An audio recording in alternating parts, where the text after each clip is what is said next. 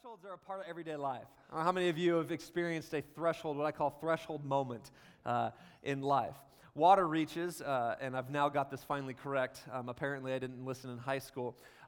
Water reaches a threshold at 0 degrees or 32 degrees Fahrenheit as it begins to freeze. Mitch, am I correct on that? Thank you. For the rest of you fact checkers with your Google, put it away. A sound is breached, a sound threshold is breached, and it's known as the sound barrier. And conventionally, we are told that the threshold of space begins at roughly 100 kilometers or 62 miles above sea level. A typical pregnancy reaches its threshold at 38 to 40 weeks, although I know the ladies would probably say it's a lot sooner than that. And in a study recently done by a Canadian research group, they found that the average attention span reaches a threshold at 8 seconds, having dropped from 12, meaning that no one in here is currently listening to what I'm saying. This morning, I want to speak to you from the subject thresholds. Thresholds, as we look at the art of pushing through. The art of pushing through. And I've come to realize that thresholds, they're a part of everyday life. They're everywhere. They're a part of everything. Yet when it comes to you and our lives, my life and your life, we rarely, if ever, deal with and address them. And you see, thresholds are important at understanding them helps us navigate the complexities that often accompany them in our lives. And I've found that so many questions, concerns, stresses, and frustrations of life come down to what I call these threshold moments. You ever been there before? Maybe you're feeling extra stressed, and this is one of the questions that I ask myself and one that our family personally is dialing into. You come to those moments where have you ever, you've felt heightened in your anxiety, and maybe you feel like there's a lot more, there's pressure and your stress and your frustration has gone up in life. I've come to realize that as I've watched my life, that usually in that moment, I'm at a threshold moment. I'm at a moment where there's some stuff happening in life where I'm ready to cross a threshold, and for some reason, it all starts to stack on you. And you start to feel like there's this internal angst, and you're kind of, what's happening, what's going on, why do I feel this way? And the funny thing is about humans is that once we understand the information, we rarely ever deal with it. Right? We just go, oh yeah, that makes sense, and then we move on, and then 3 weeks later, we feel the stress and the anxiety and all this stuff, and we're like, oh, idea, I'm in a threshold moment again. And so I want to deal with these threshold issues in our life, because to push through thresholds, we have to be aware of the necessary commitment, the required attitude, and posture of faith that's needed to do so. Because I want us to know that that's a part of it. There is a necessary commitment to pushing through thresholds. There is a required attitude that is needed and a posture of faith that is needed to do so. So if thresholds are a part of life, then there are probably some things that we need to understand about them. So that's what I want to do today. I want to take a look at some truths concerning thresholds that in understanding them will equip us to push through them. And to do this, I'm going to try to attempt something that people close to me know is probably an impossibility, but we're going to still do it. I'm going to try to work through 5 chapters of Joshua in the next 20 or so minutes. Y'all ready for your Bible? So buckle your seatbelts. We've put them on your seat next to you, and we're gonna work through this. Okay, so to understand the first 5 chapters of Joshua, we have to understand the whole book of Exodus. Here it goes. God says to Moses, Moses, I need you to do something for me. Moses says, God, what's that? What do you need me to do? I need you to get my people out of Egypt. And so just go to Pharaoh, tell him, let my people go. And so Moses says, sure, God, I'll go do that. Moses goes to Pharaoh, tells Pharaoh, let my people go. Pharaoh's like, nah, not going to happen. So he says, hey, I'm going to take care of Pharaoh. Here's some plagues and stuff like that that's going to ruin your life for a while. And I want Pharaoh to know that I'm real. And so after the plagues are going to happen, you're going to go back to Pharaoh and you say, hey, dude, it's time. Let's make this happen. So Moses goes to Pharaoh, says, it's time. Pharaoh's like, sure, take your people, get out of here. I'm done with you. Moses decides, okay, we're going. He takes his people. He starts to wander to the sea that he's going to go to. Pharaoh gets really upset that he decided to let the people go. So he decides that he's going to chase Moses. Moses gets to the sea. God says, raise your staff, touch the water. The water goes poof. The water opens up. They cross over. They get to the other side. Pharaoh and all of his people, they go through the middle of the water. God says, poof. The water falls on them. They die. And now we find ourselves and the children of Israel wandering through the wilderness for about 40 years, mainly because they're knuckleheads and they don't want to listen to what God has told them to do. Moses goes on the mountain. He gets really old, grows grows a beard. Things get kind of wild. He brings some tablets down. They need to understand. All the while, they're worshiping a golden calf, getting a little bit wild and crazy. And then Moses says, look, I'm done with this. God says, I'm done with this. Can somebody get a clue? They wander a little bit longer. Moses does some things that really make God mad. God's like, you're not going to the promised land. You'll make it into eternity, but not the promised land. Moses says, cool, who's it going to be? Joshua, he's this dude. Send him in with a couple spies. Find the promised land. In the promised land, they're going to come back. They're going to tell you it's really bad, but it's actually really good because I provided for you, and it's an awesome land to be in. And now all of a sudden, we find ourselves Joshua taking over from Moses. Joshua chapter 1. Okay? Joshua chapter 1. That's where we're at. If you did not get any of that, VeggieTales will help you.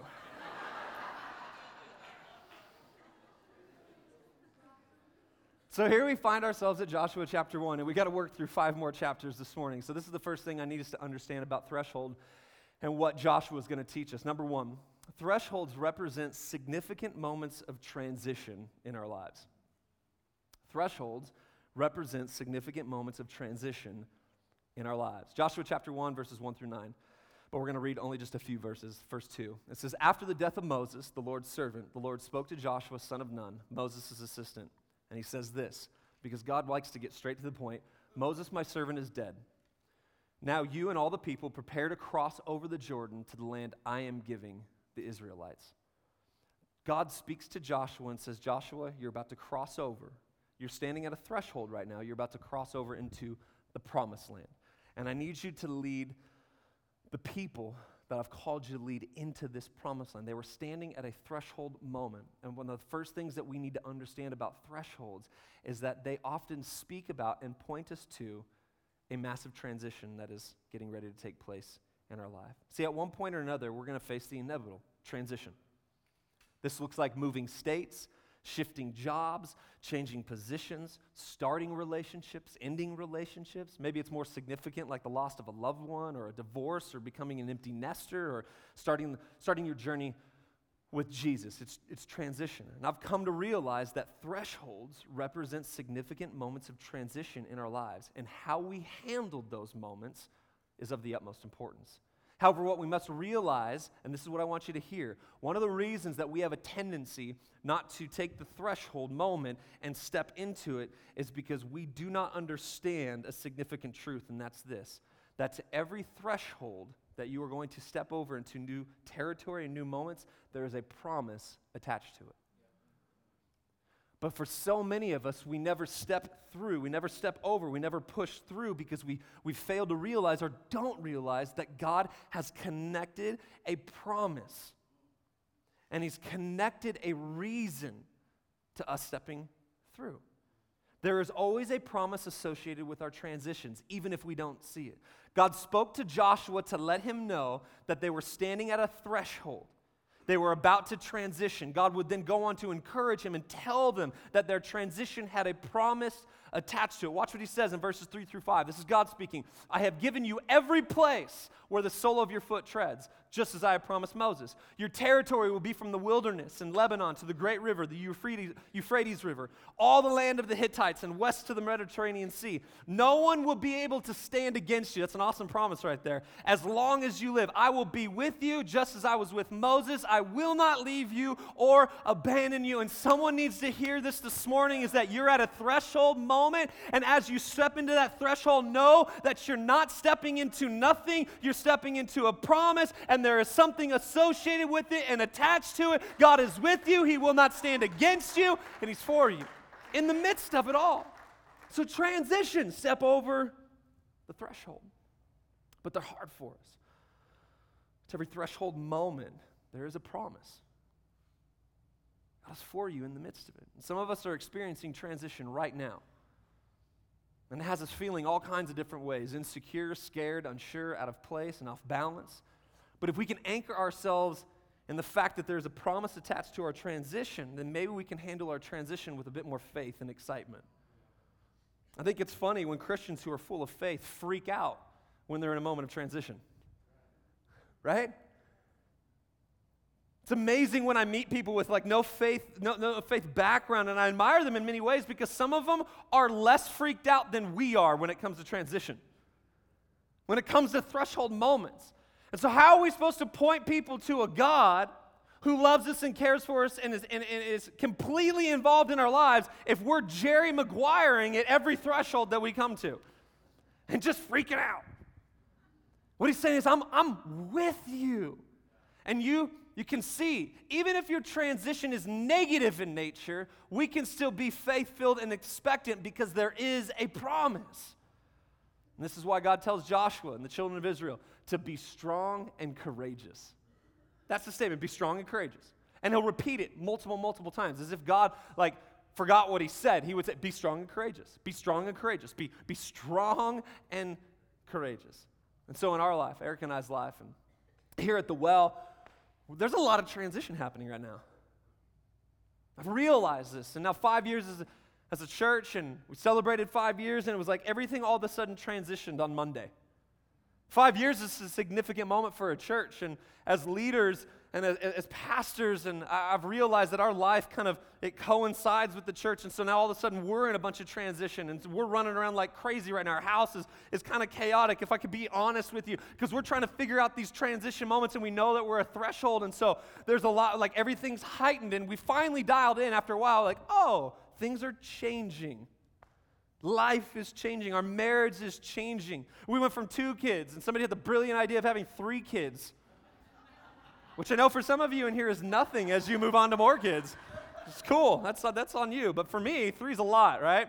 And so we went from 2, we got an 8-year-old and a 6-year-old, and they're buddy, and everything's going awesome with them. And then you throw a 6-month in there, right? And all of a sudden, we're like in new life. Feeding schedules are happening again, and high chairs and diapers, and the perpetual baby room that just smells like one giant diaper all the time. You know what I'm talking about? How did we go back to this thing? Baby food everywhere, all of this stuff. And it's oh, what's going on, Parrish family? Oh, transition. Transition. And so here's some things that I'm anchoring my heart with in times of transition, some things that I think help us as we cross this, as we find ourselves in thresholds of transition. It's this: transition leads to conversation that we otherwise wouldn't have. My wife and I are talking more than we've ever talked before. We might be yelling more than we've ever yelled before as well, but we're doing something and it's working. We're with each other. We're talking all the time. I literally, had a conversation. She's getting ready. I'm already ready. I'm having to run out of the house to a meeting. I'm yelling as I'm running out the door with my cell phone in hand, getting in my car, dialing her so I can get back on the phone and finish the conversation as I'm driving away. And we're what is going on? Well, we're in transition, but we're having conversations about things that we've never conversed about before. All right? Transition leads to opportunities for learning and growth. Come on, somebody. Every threshold of transition, you're going to learn something. Never pray the prayer, God, help me learn things. It's the worst prayer you could ever pray. Why? Because he'll help you learn things. Be all right, here's a threshold of transition for you. All right? And never pray the prayer for patience. If you don't want patience, don't pray that prayer. He will put somebody in your life that will help you with patience. I'm learning another thing. Transition leads to a more precise focus, that we wouldn't otherwise have. My son, I took him skiing yesterday in the snow, and that's usually where you ski, actually. In case you're not aware, I just ski out in the front of my house. So I took him up to the mountain, and he's been learning. So he's kind of been graduating from ski lift or from chairlift to chairlift, and now he was on this third chair. I brought him to the third chairlift, and he's like, "Dad, are you sure I can do this?" I was like, "Yeah, I'm your dad. I know everything." And so took him to this lift. Now the other 2 lifts that we've gone on up until this point, now he can just ski it. He skis the hill, and it's good. And he'll look around, and he'll be like, "Dad, thumbs up," and he's all awesome about it. Well, I got him onto this hill. And I could not get him to look at me. As he's going down the hill, he was just like this. I was like, "Justice!" He's like, "Nope, not at all." Why? Because he was focused, because he was in a new moment. And I've come to find out that transition actually causes us to focus in ways that we've never focused before. All right? Transition leads to change that we wouldn't otherwise experience. I know for some of us, we don't like that because we don't want to change. Can I tell you something this morning? If you don't learn anything else, change is good for you. Change is good for you. We try to change all the time. This church is going to change all the time. Why? Because God is a God of, he says, I'm the same but I change things. I stay the same. I never change. But I'm going to change some stuff around you to see that I never change. I'm going to change some stuff around you to see that I'm the constant in everything. And the transition leads to greater impact than we've ever had before. I help myself understand that in thresholds of transition, I go, maybe, just maybe, I'm about to have greater impact than I've ever had before. I'm about to do something that I've never done before. And so the first thing that we need to understand about thresholds is that thresholds represent significant moments of transition in our lives. Come on, every shot. Number two. The second thing is this. Thresholds necessitate wisdom-based assessment and preparation in our lives. Thresholds necessitate wisdom-based assessment and preparation in our lives. Joshua chapter 2, verse 1. Joshua, son of Nun, secretly sent 2 men as spies from the acacia grove, saying, "Go and scout the land, especially Jericho." So they left, and they came to the house of a prostitute named Rahab and stayed there. Joshua chapter 3, verse 1 through 6. Joshua started early in the morning and left the acacia grove with all the Israelites. They went as far as the Jordan and stayed there before crossing. After 3 days, the officers went through the camp and commanded the people, "When you see the Ark of the Covenant," here's the rules that they're lining out, "of the Lord your God carried by the Levitical priests, you are to break camp and follow it. But keep a distance of about 1,000 yards between yourselves and the ark. Don't go near it so that you can," watch why. "Don't go near it so that you can see the way to go." And this is what he says, "For you haven't traveled this way before." God was giving them wisdom in order to prepare. But the mantra of our modern day culture is this: it's going to be what it's going to be. I'm going to step into this relationship. How's it going? Well, it's going great. Have you prepared for it? Or are you reading things? Or you're trying to understand things? Nah, we're just going to go with the flow. Have you ever realized the flow jacks you up? It messes you up. We haven't been called to go with the flow. We've been called to be people of wisdom and preparation. This is what Proverbs chapter 4, verses 7 through 9 says. I think this is what I love about the Bible, is it just gets straight to the point. The beginning of wisdom is this: get wisdom. Yes. I know that's deep right there, right? The beginning of wisdom is get wisdom, and whatever you get insight. Prize her highly, and she will exalt you. She will honor you. If you embrace her, she will place on your head a graceful garland. She will bestow on you a beautiful crown. In other words, wisdom is the crown of a life that is lived well. Have you ever noticed this? Can we just have a therapy session really quick? Have you ever noticed that most of the things that we experience in life is mainly our fault? But then have you ever sat back and realized, if I would have exercised wisdom and preparation in certain moments, I actually wouldn't have had to experience those certain things? That's why they make us take driver's tests and study for that. But I think about people who are getting into marriage. Have you read a book? Nope.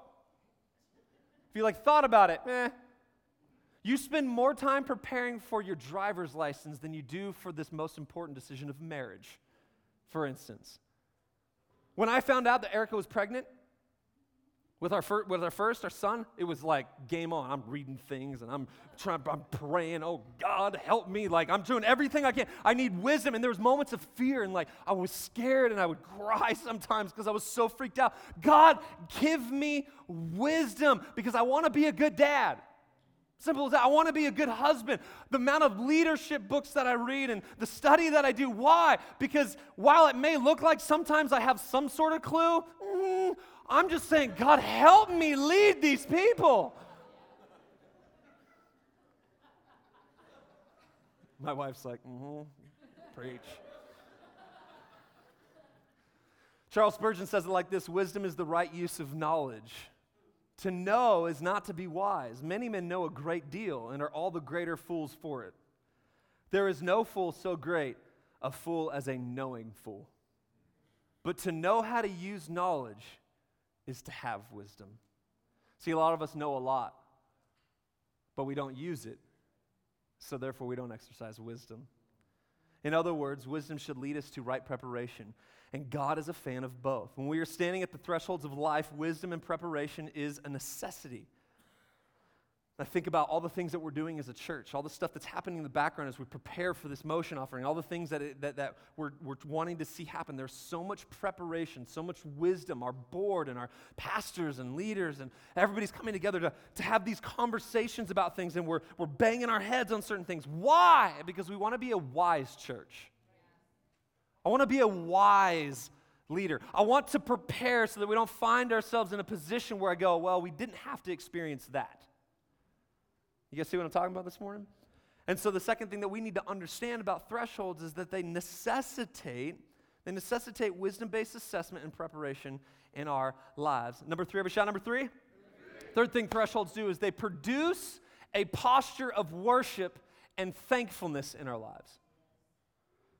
Thresholds produce a posture of worship and thankfulness in our lives. Joshua chapter 4, verses 1 through 7. After the entire nation had finished crossing the Jordan, the Lord spoke to Joshua, choose 12 men from the people, one man from each tribe, and command them, take 12 stones from this place in the middle of the Jordan where the priests are standing, carry them with you, and set them down at the place where you spend the night. So Joshua summoned the 12 men that he had selected from the Israelites, one man for each tribe. And he said to them, go across to the ark of the Lord, your God, in the middle of the Jordan. Each of you lift a stone onto his shoulder, one for each of the Israelite tribes, so that this will be a sign among you. In the future, watch what he's doing here.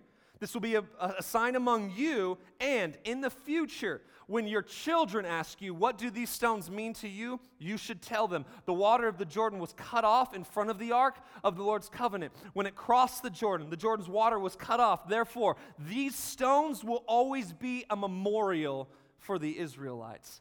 Part of crossing thresholds well is seen in the way that we worship and give thanks to God for it. And it's something that we've lost in our modern society.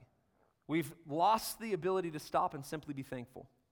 Take God out of the picture for a second, not even spiritual things, but just for a moment, in general, as a generation, we have lost our ability to be thankful. Mainly because we've become so consumption-minded that we only care about what's next. Did you know, I've figured out parenting a little bit. This is what I figured out. 70% of my time, I'm trying to teach my kids simply how to be thankful. Like in everything, I was thinking about it the other day, and as I was writing this message, I was thinking about it the other day, I was like, man, I spend like an exorbitant amount of time right now just trying to teach them to be thankful. What do you say? Thanks. Here's a cookie. What do you say? Thanks. Right? Here's like a video game thingamabobber. What do you say? Thanks.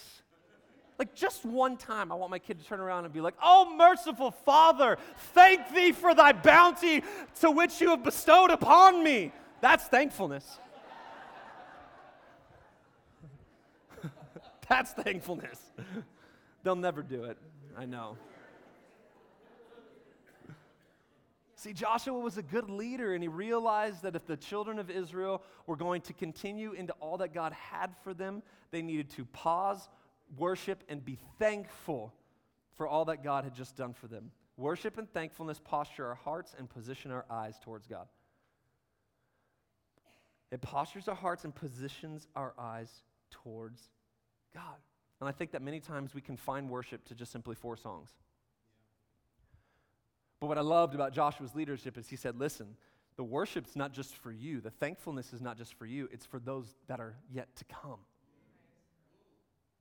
I want you to hear something this morning, church. Your worship is not just for you. It's for those who have yet to come. Did you know there was a 9 a.m. service that was worshiping before you? And that 9 a.m. service was preparing you for this moment as they worshiped. And there's a 5 p.m. service that's going to come after this later tonight. And your worship, your thankfulness towards God, it prepares an atmosphere. And that 5 p.m. service is going to step into that. Our worship is not just about ourselves, it's about others as well. You may have been worshiping this morning, worshiping through what it is that you're going through, and there may have been somebody next to you that did not want to worship at all. And your worship was the very worship that carried them through the thing that they're facing. Your worship is more powerful than you realize. There's so many times I sit on this front row. I know I'm the pastor. I'm supposed to always want to worship. No. Come on, like, can I be honest? Like, I come in here sometimes and I'm like, there they go again, trying to get me to say, whoa, whoa, whoa. I don't want to say, whoa, whoa, whoa. I want to say, right? And you laugh because you know what I'm talking about. You're like, all right, guilty. That was me this morning. And I don't want to. I don't want to sing, whoa, whoa, whoa. And there they go again, doing that one-leg stupid hop thing that they do. Is that worship? Right?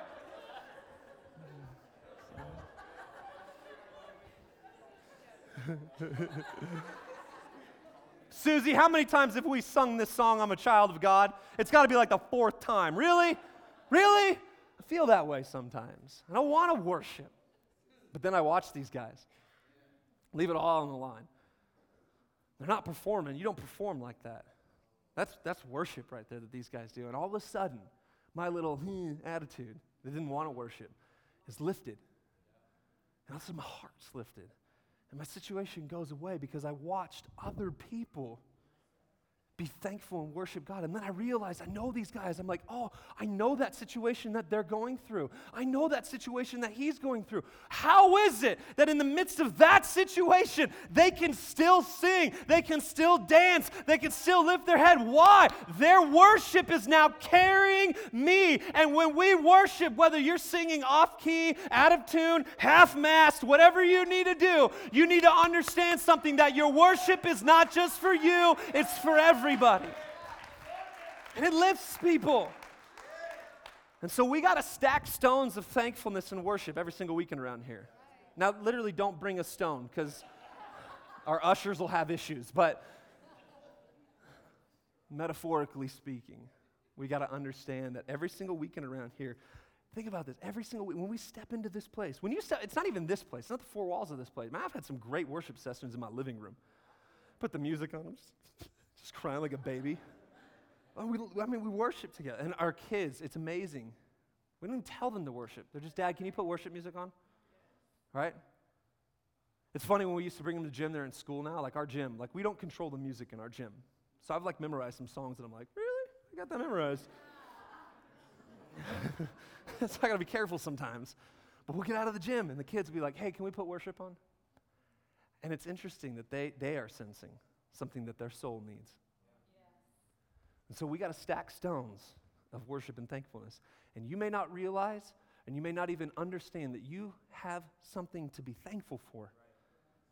Oh, Jason, you don't understand my situation. Doesn't matter what your situation is. You still have something to be thankful for. You still have something to worship God for. These guys have been through the ringer, and they still worshiped the way they did. So the things that we need to understand about thresholds is, well, they cause us to posture in worship and thankfulness. Number 4, big shot number 4. You're going to hate this one. It's just a spoiler alert.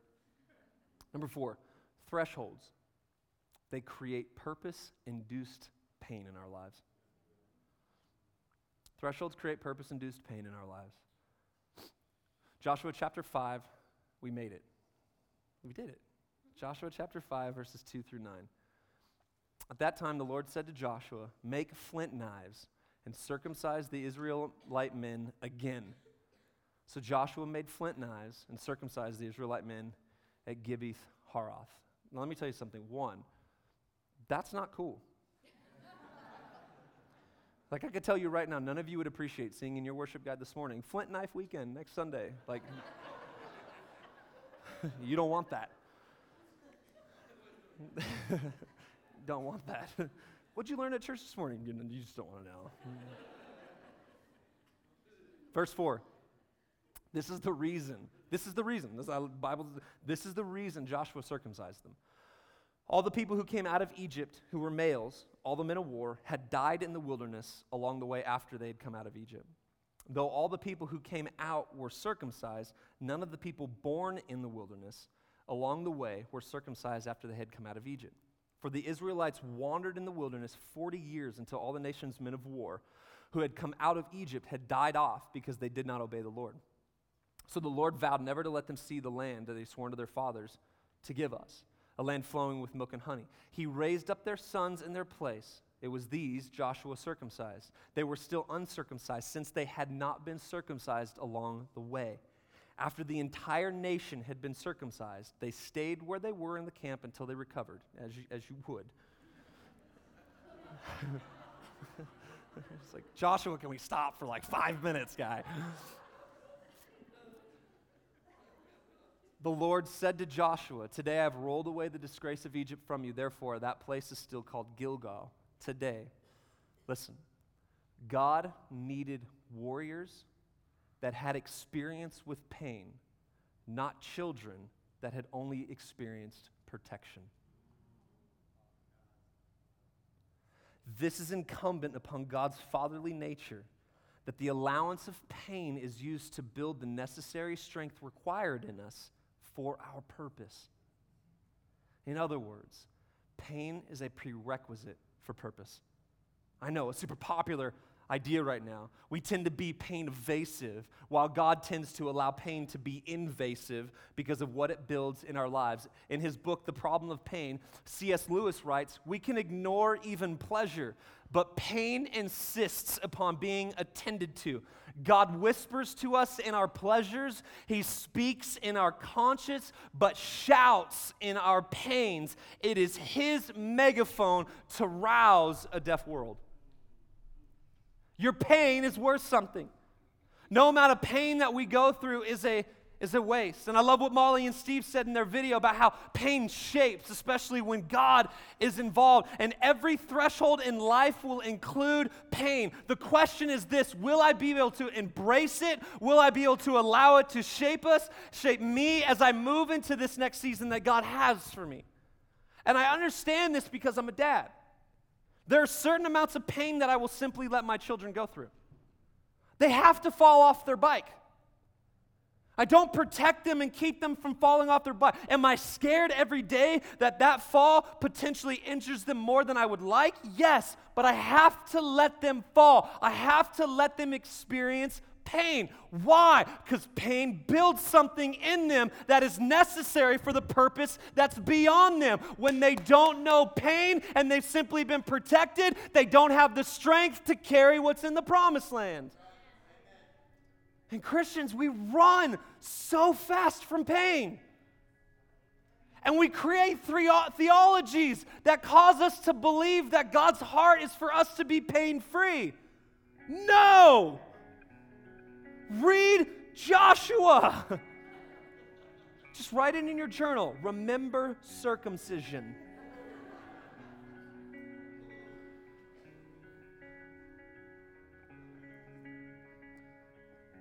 Thresholds cause purpose-induced pain.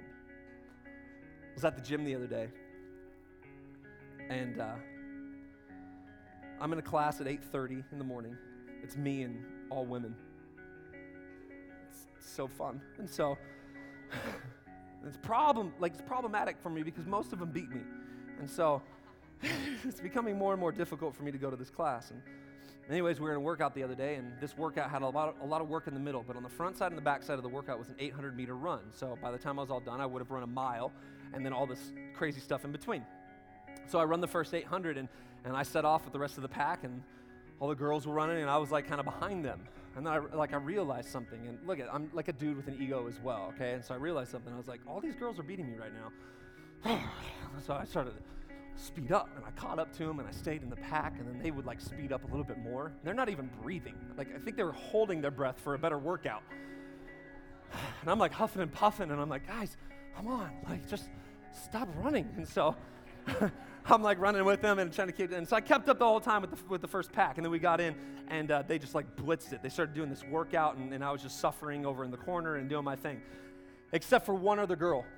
One other girl was kind of behind me, and she's just new to our gym, and she's a runner, and so I knew she was a runner. So I was like, I cannot let her beat me. If she beats me, game over. I'm a competitive person. My wife and I are competitive as well. So I was like, I have her on the weight thing. I'm doing the weights. I'm beating her. I was like, cool, yeah, all right, awesome. All the girls had finished, and so I take off running to start my last 800 meters. So I run. When I got out the door, I was like, I don't really care about my own time. I'm just going to kind of pace this myself. And then all of a sudden,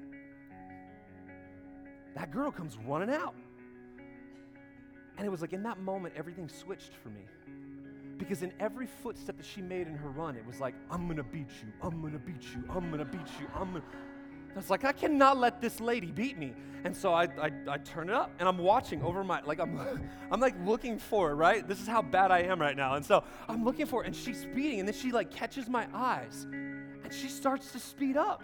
And I was like, oh no, she doesn't. And so I started running, so my stride, I was trying to keep my breath going. Like I started like really gating it and open things up, and I'm really, really running. So we do our first 400, and we're on this last 400, and she's starting to speed up like even more, and she's a runner, so now she's starting to like catch up with me. And it was like in that moment, I started to push just a little bit harder, and then I reached something that those of you work out, you know what I'm talking about. I hit that threshold.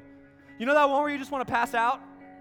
Everything goes white, you see Jesus, like it's just that was the moment that I was in. And all I could hear was like, it was like bright white lights and footsteps. I'm going to beat you. I'm going to beat you. I'm going to beat you. And it was like something rose up in me, and I was like, oh, in the name of Jesus, demon runner lady, she's not going to beat me. No, give me the strength right now, Lord, to keep on going, to keep persevering, to keep pushing. I was preaching to myself. And so I started running, and my legs were on fire. My toes were on fire. Everything was on fire. And I ran, and I got through it, and I made it in, and I made it back in the gym, and I collapsed on the floor. And all I could think of myself was, thank God she didn't beat me. I was in all this pain, and it was all this agony. And I realized something is that every threshold you get to, pain is involved. You have to decide whether you're going to push through it. But how many of you know that pain is purposeful in my life? It made me stronger. I want you to see something. I close on this. Luke chapter 22, 39 through 46. And he came out and went, as was his custom, to the Mount of Olives. And the disciples followed him. And when he came to the place, he said to them, pray that you may not enter into temptation. And he withdrew from them about a stone's throw. This is Jesus now. And he knelt down and he prayed, saying, Father, if you're willing, remove this cup from me. This is Jesus getting ready to kind of enter into this moment where he's coming to full acceptance of what he's about to step into. And he says to God, if you would just remove this cup from me, nevertheless.